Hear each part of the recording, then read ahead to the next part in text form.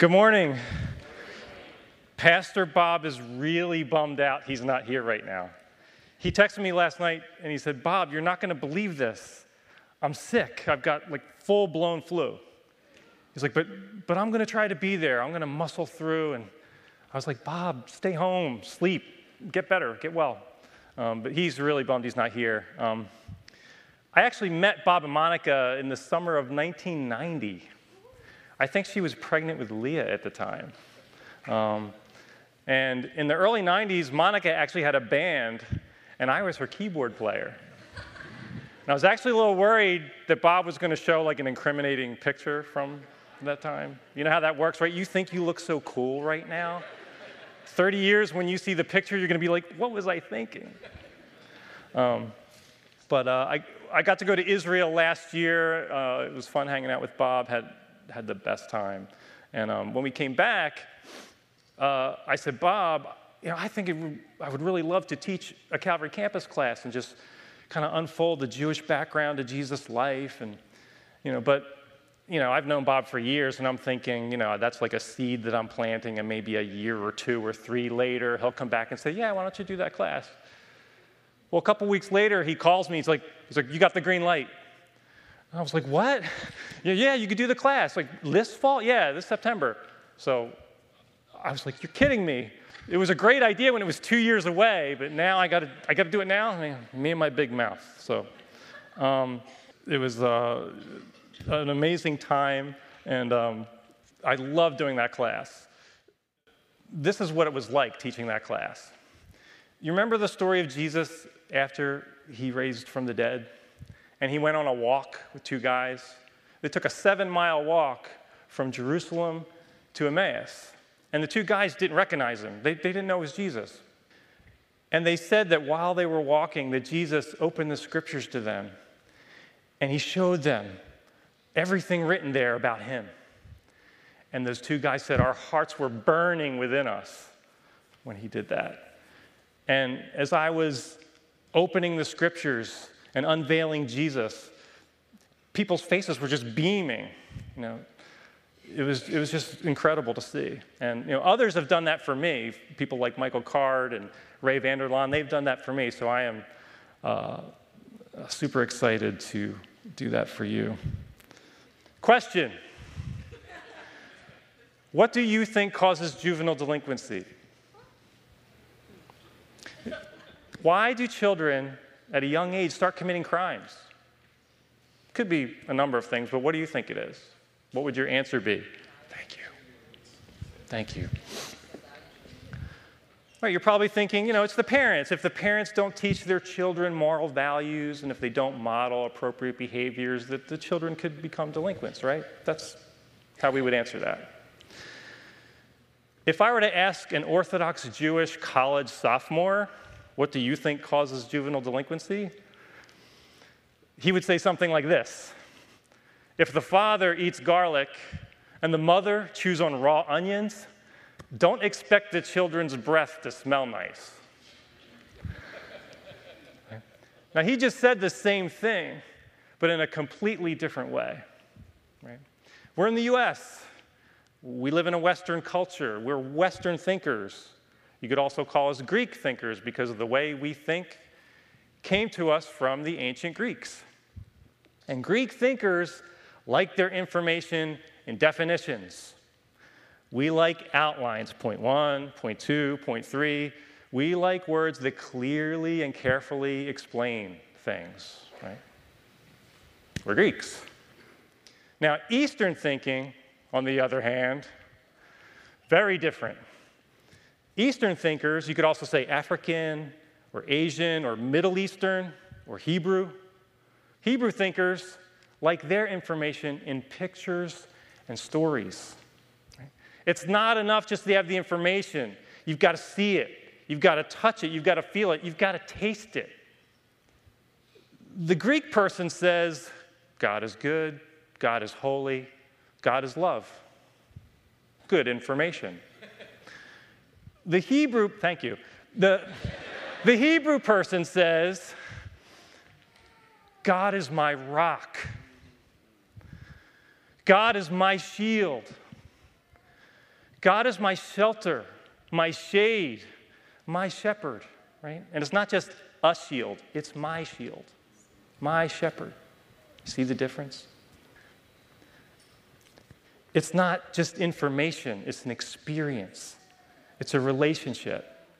It's one thing to know in your brain, God is love. That's true. It's another thing altogether to have known God to be your shield in a battle, to have experienced his shade in a hot, hot desert, to have known him as a shelter in a storm. That's Eastern. And like it or not, most of the Bible is an Eastern book. It's not Western. Most of it. Eastern book. And the story of Jesus is a Jewish story. I believe it's a story for every single person in the whole world. But it's still a Jewish story. And I've found that when I begin to look at Jesus with Jewish eyes, and when I begin to listen to him with Jewish ears, he goes from being this two-dimensional cardboard cutout to this living, breathing person. And as he comes alive, I come alive. So let's go. Somebody tell me what that is. A manger, right. We see these at Christmas time because we celebrate the birth of Jesus, right? Mary, when Jesus was born, swaddled him up and laid him down in the manger, right? And it's this cross-legged wooden box with hay or straw in it for the animals to eat from, right? It's a feeding trough. Little problem. That's not a manger. At least not the manger Jesus would have known. The manger Jesus would have known looks something like this. It's not made out of wood, it's carved out of rock. And it's not for hay or straw for the animals to eat from, it's for water for them to drink from. I'll show you some more pictures here. So here's the manger from another angle. Here's another one with kind of cleaner, sharper edges. Now, the only reason that guy's in the picture is so you could see the size of the manger. You could see how you could put a little baby in there. Right? And this is cool. They've got these metal outline here of a horse, right? So you could picture the horse drinking from the manger, right? There's another shot. So I'm standing here, in Israel, and I'm looking at these mangers, and I'm like, Jesus, I can't believe your first night in this world that you made, you slept in this. I mean, I've heard of a firm mattress, but this is ridiculous. Talk about a rock-hard mattress. And when I was born, I slept in a comfortable crib. And I'm looking at this, and I'm feeling really bad about this. And I think Jesus' reply would be something like this: Bob, it wasn't that big a deal. Besides, I was a baby. I don't even remember that. So why am I telling you this? So what? Am I telling you this so you can impress your friends?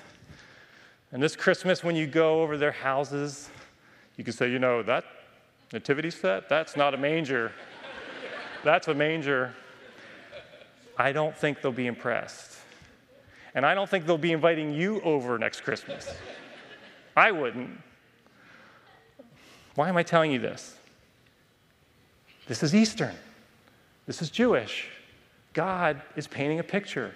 God is telling a story, not with words that clearly, carefully explain, but with a picture. When Mary swaddled up her baby and laid him down in that manger, the Son of God was shouting to all of Israel and the whole world, "If anyone is thirsty, come to me and drink."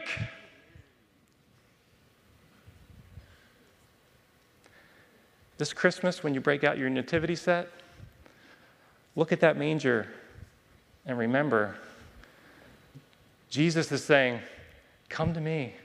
and I will give you my very own Spirit to drink.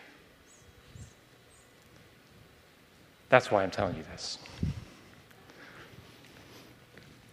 Okay, next picture. We're going to rewind all the way back to the time of Moses now. So God is giving Moses the law, the instructions. He's given them instructions for worship in the temple. Well, at that time, it was the tabernacle. Instructions for worship in the tabernacle, and it would eventually be replaced by the temple.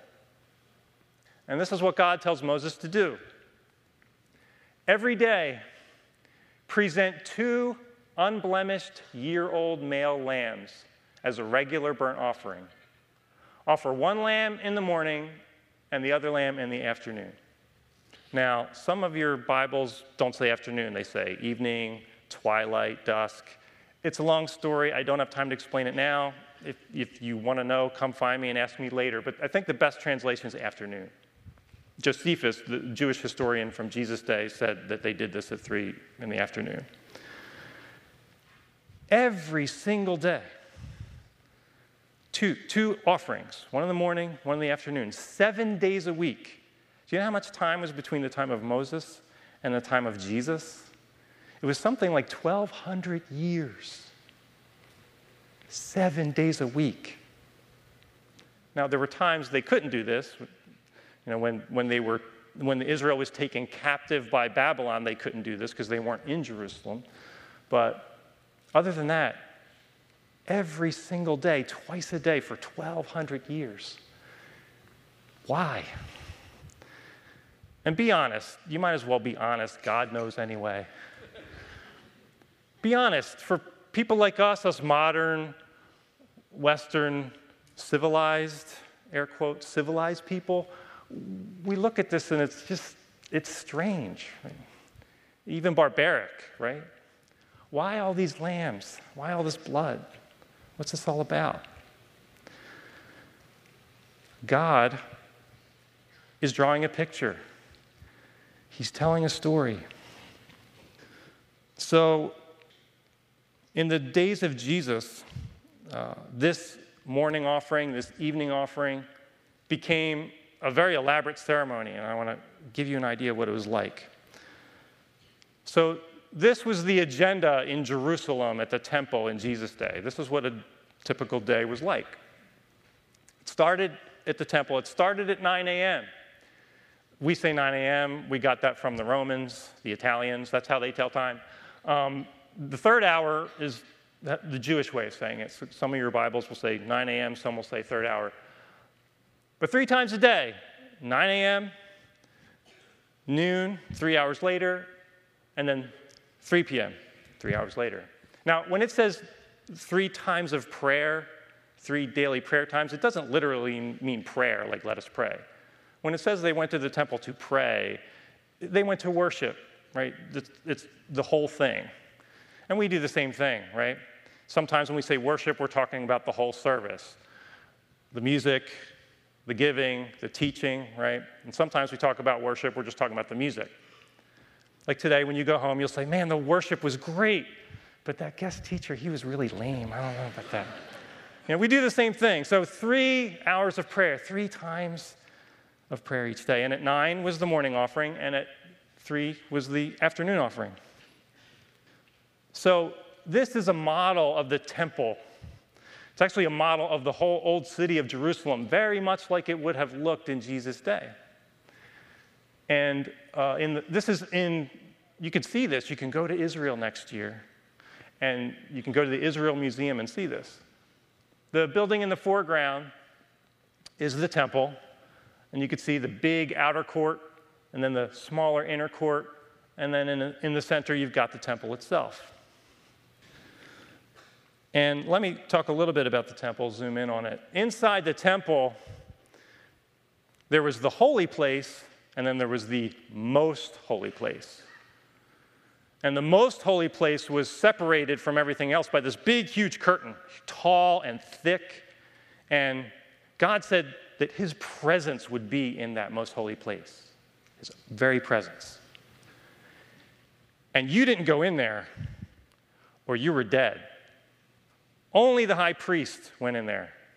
and only once a year at Yom Kippur, Day of Atonement, and only with blood. Otherwise, you didn't go in there or you were dead. So the offering, the morning and evening offering didn't happen in there, it happened out at the altar.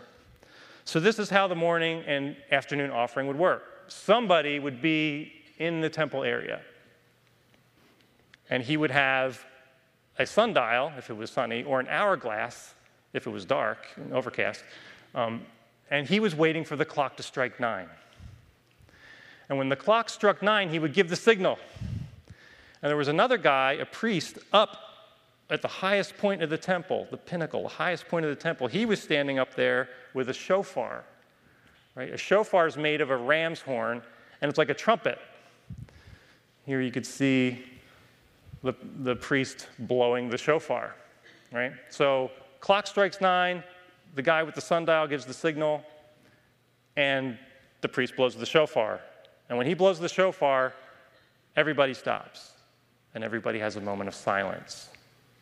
Now, the reason they're being silent is because in the temple, at the altar, there's another priest with a lamb, with a knife to his throat, and he quickly cuts the throat, and the blood pours out. And the picture is, it's a picture. God, you promised somehow, someday, you would pay for my sin. Please keep your promise. Like Abraham and Isaac, right? Isaac didn't die because God provided a lamb. Like a Passover, the angel of death comes to kill the firstborn in every household. But if the angel came to a door that had the blood of an innocent lamb on it, there was already a death here, so he passes over, right? This picture God's painting and weaving for 1,200 years. So the signal's given, the shofar blows, everybody stops. And on holidays like Passover, people came from all over the world to celebrate. And estimates vary, but we'll just pick one. Say it's 1 million people. 1 million people here. And they get into that, not all of them, but as many as possible get into the temple area, and they're in there like sardines. You literally can't fit another human being in there. And they're all silent. And the priest sheds the blood. God, you promised somehow, someday, you would pay for my sin. Please keep your promise. Now, Mark, in his gospel, tells us that something else happened on one particular Passover. Something happened at 9 in the morning. Did you ever wonder why Mark mentions that it was 9 in the morning when they crucified Jesus? At the moment that offering was happening, Jesus was being nailed to the cross.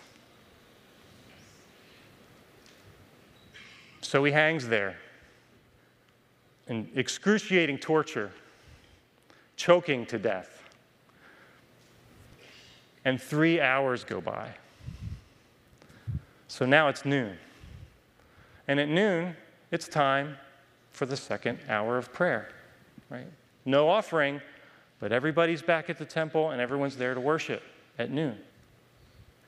And Mark tells us something else happens at noon. When it was noon, darkness came over the whole land. I don't think it was overcast. I think darkness came over the whole land. When in the history of Israel has this happened before?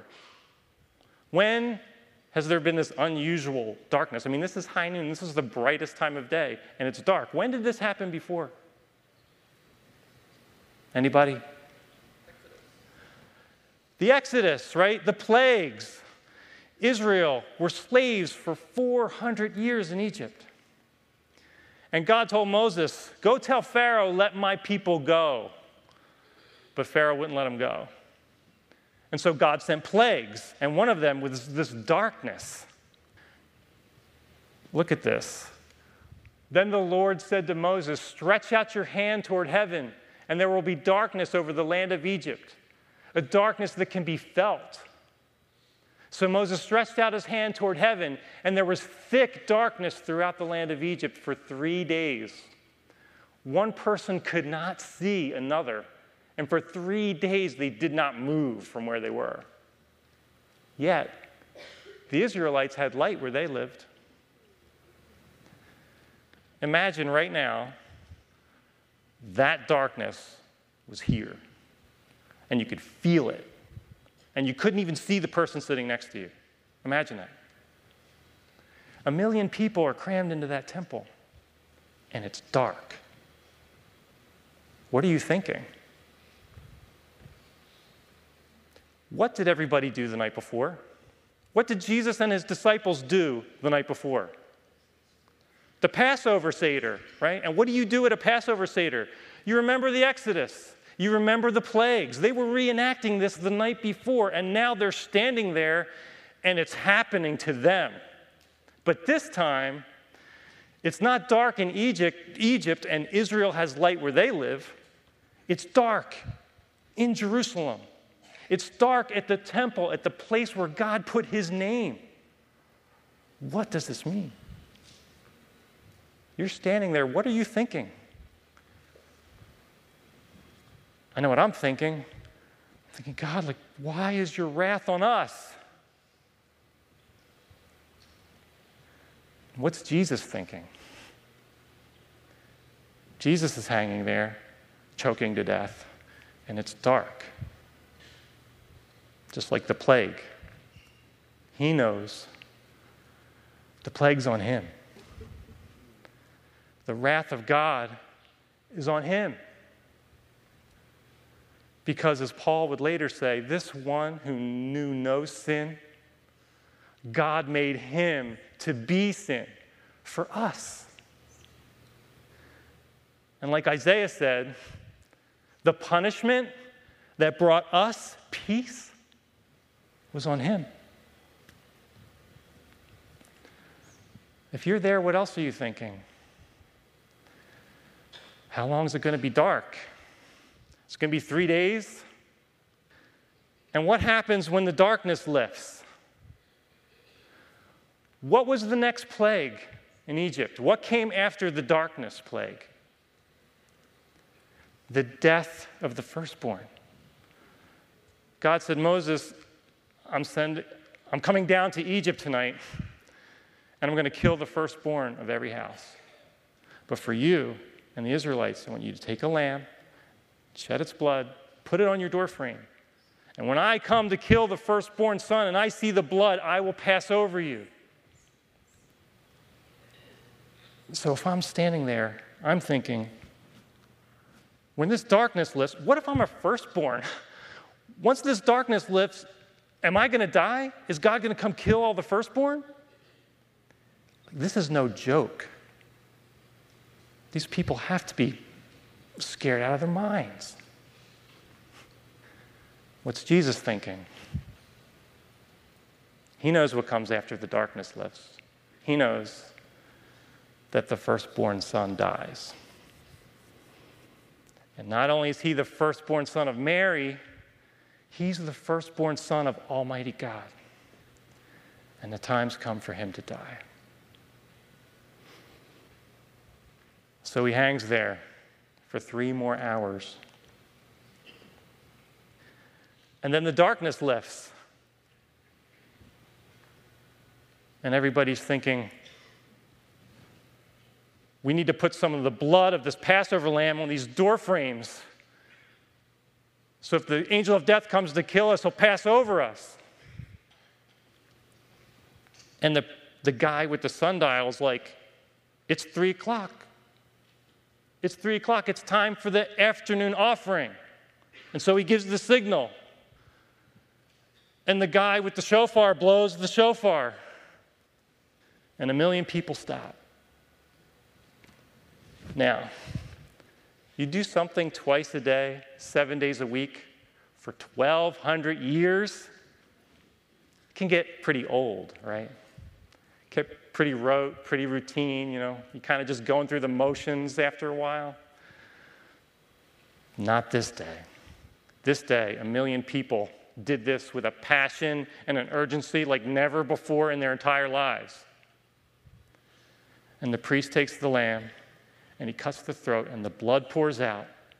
And in deafening silence, everyone's hearts are crying out, God, you promised somehow, someday, you would pay for my sin.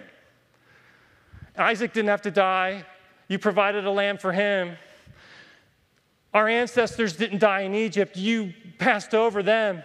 Pass over us. Please pay for my sin. Please keep your promise. Now, if you're there, do you want to be the first person to break the silence? What do you say?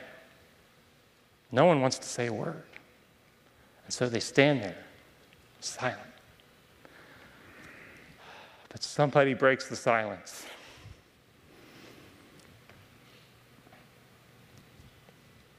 Mark tells us at 3 that Jesus cried out with a loud voice, my God, why? Why have you abandoned me? I think everybody heard him.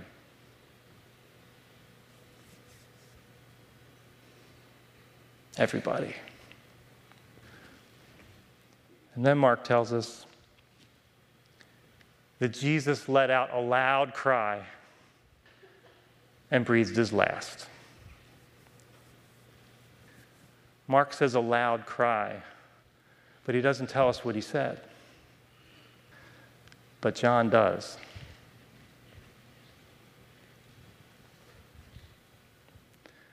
It's finished! What's finished? What's finished? God, you promised somehow, someday, you would pay for my sin. Please keep your promise. It's finished. It's done. Your sin, it's all paid for. All of it. Then something else happens. The curtain of the temple was torn in two from top to bottom. Remember that curtain that's keeping everybody out of the holy place? Most holy place? You don't go in there or you're dead. God took that thing and he ripped it from top to bottom. You know why? Because the days of don't come in here or you're dead are over. The days of you can come this close but not any closer are over. Everything that was between you and God, he tore it all apart. He destroyed it all for you. He wants to be with you. Your Father really wants to be with you. And he spared no expense, not even his own son, for you. So you could draw close to him. You can come closer. Who can condemn you? Really? Who can condemn you? Who gets to make that call? Does Satan get to make that call? He can accuse you. That's what Satan's name means, accuser. He can accuse you all day long. Does it matter? Does he make the call? And many of his accusations are true. But if God says, it's all paid for, not guilty, Who cares? Accuse me all day long. You can accuse yourself. You can condemn yourself, right? Doesn't matter. It's not good for you. But it doesn't matter because you don't get to make that call. God does. And the one who can condemn you did that for you. And the one who could condemn you was condemned for you. And you know what he's doing right now? Really, do you know what Jesus is doing right now? He's praying for you. He's at the right hand of God, and he's praying for you. He's interceding for you. He's pleading your case. He's on your side. Who can condemn you? If he's on your side, who can condemn you? Amen. Amen.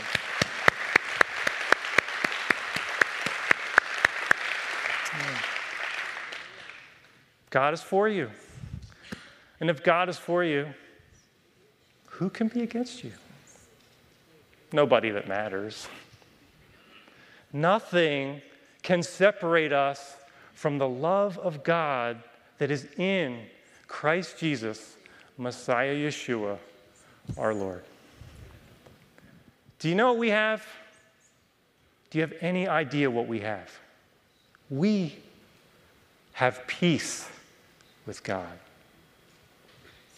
through our Lord Jesus Christ, Messiah Yeshua.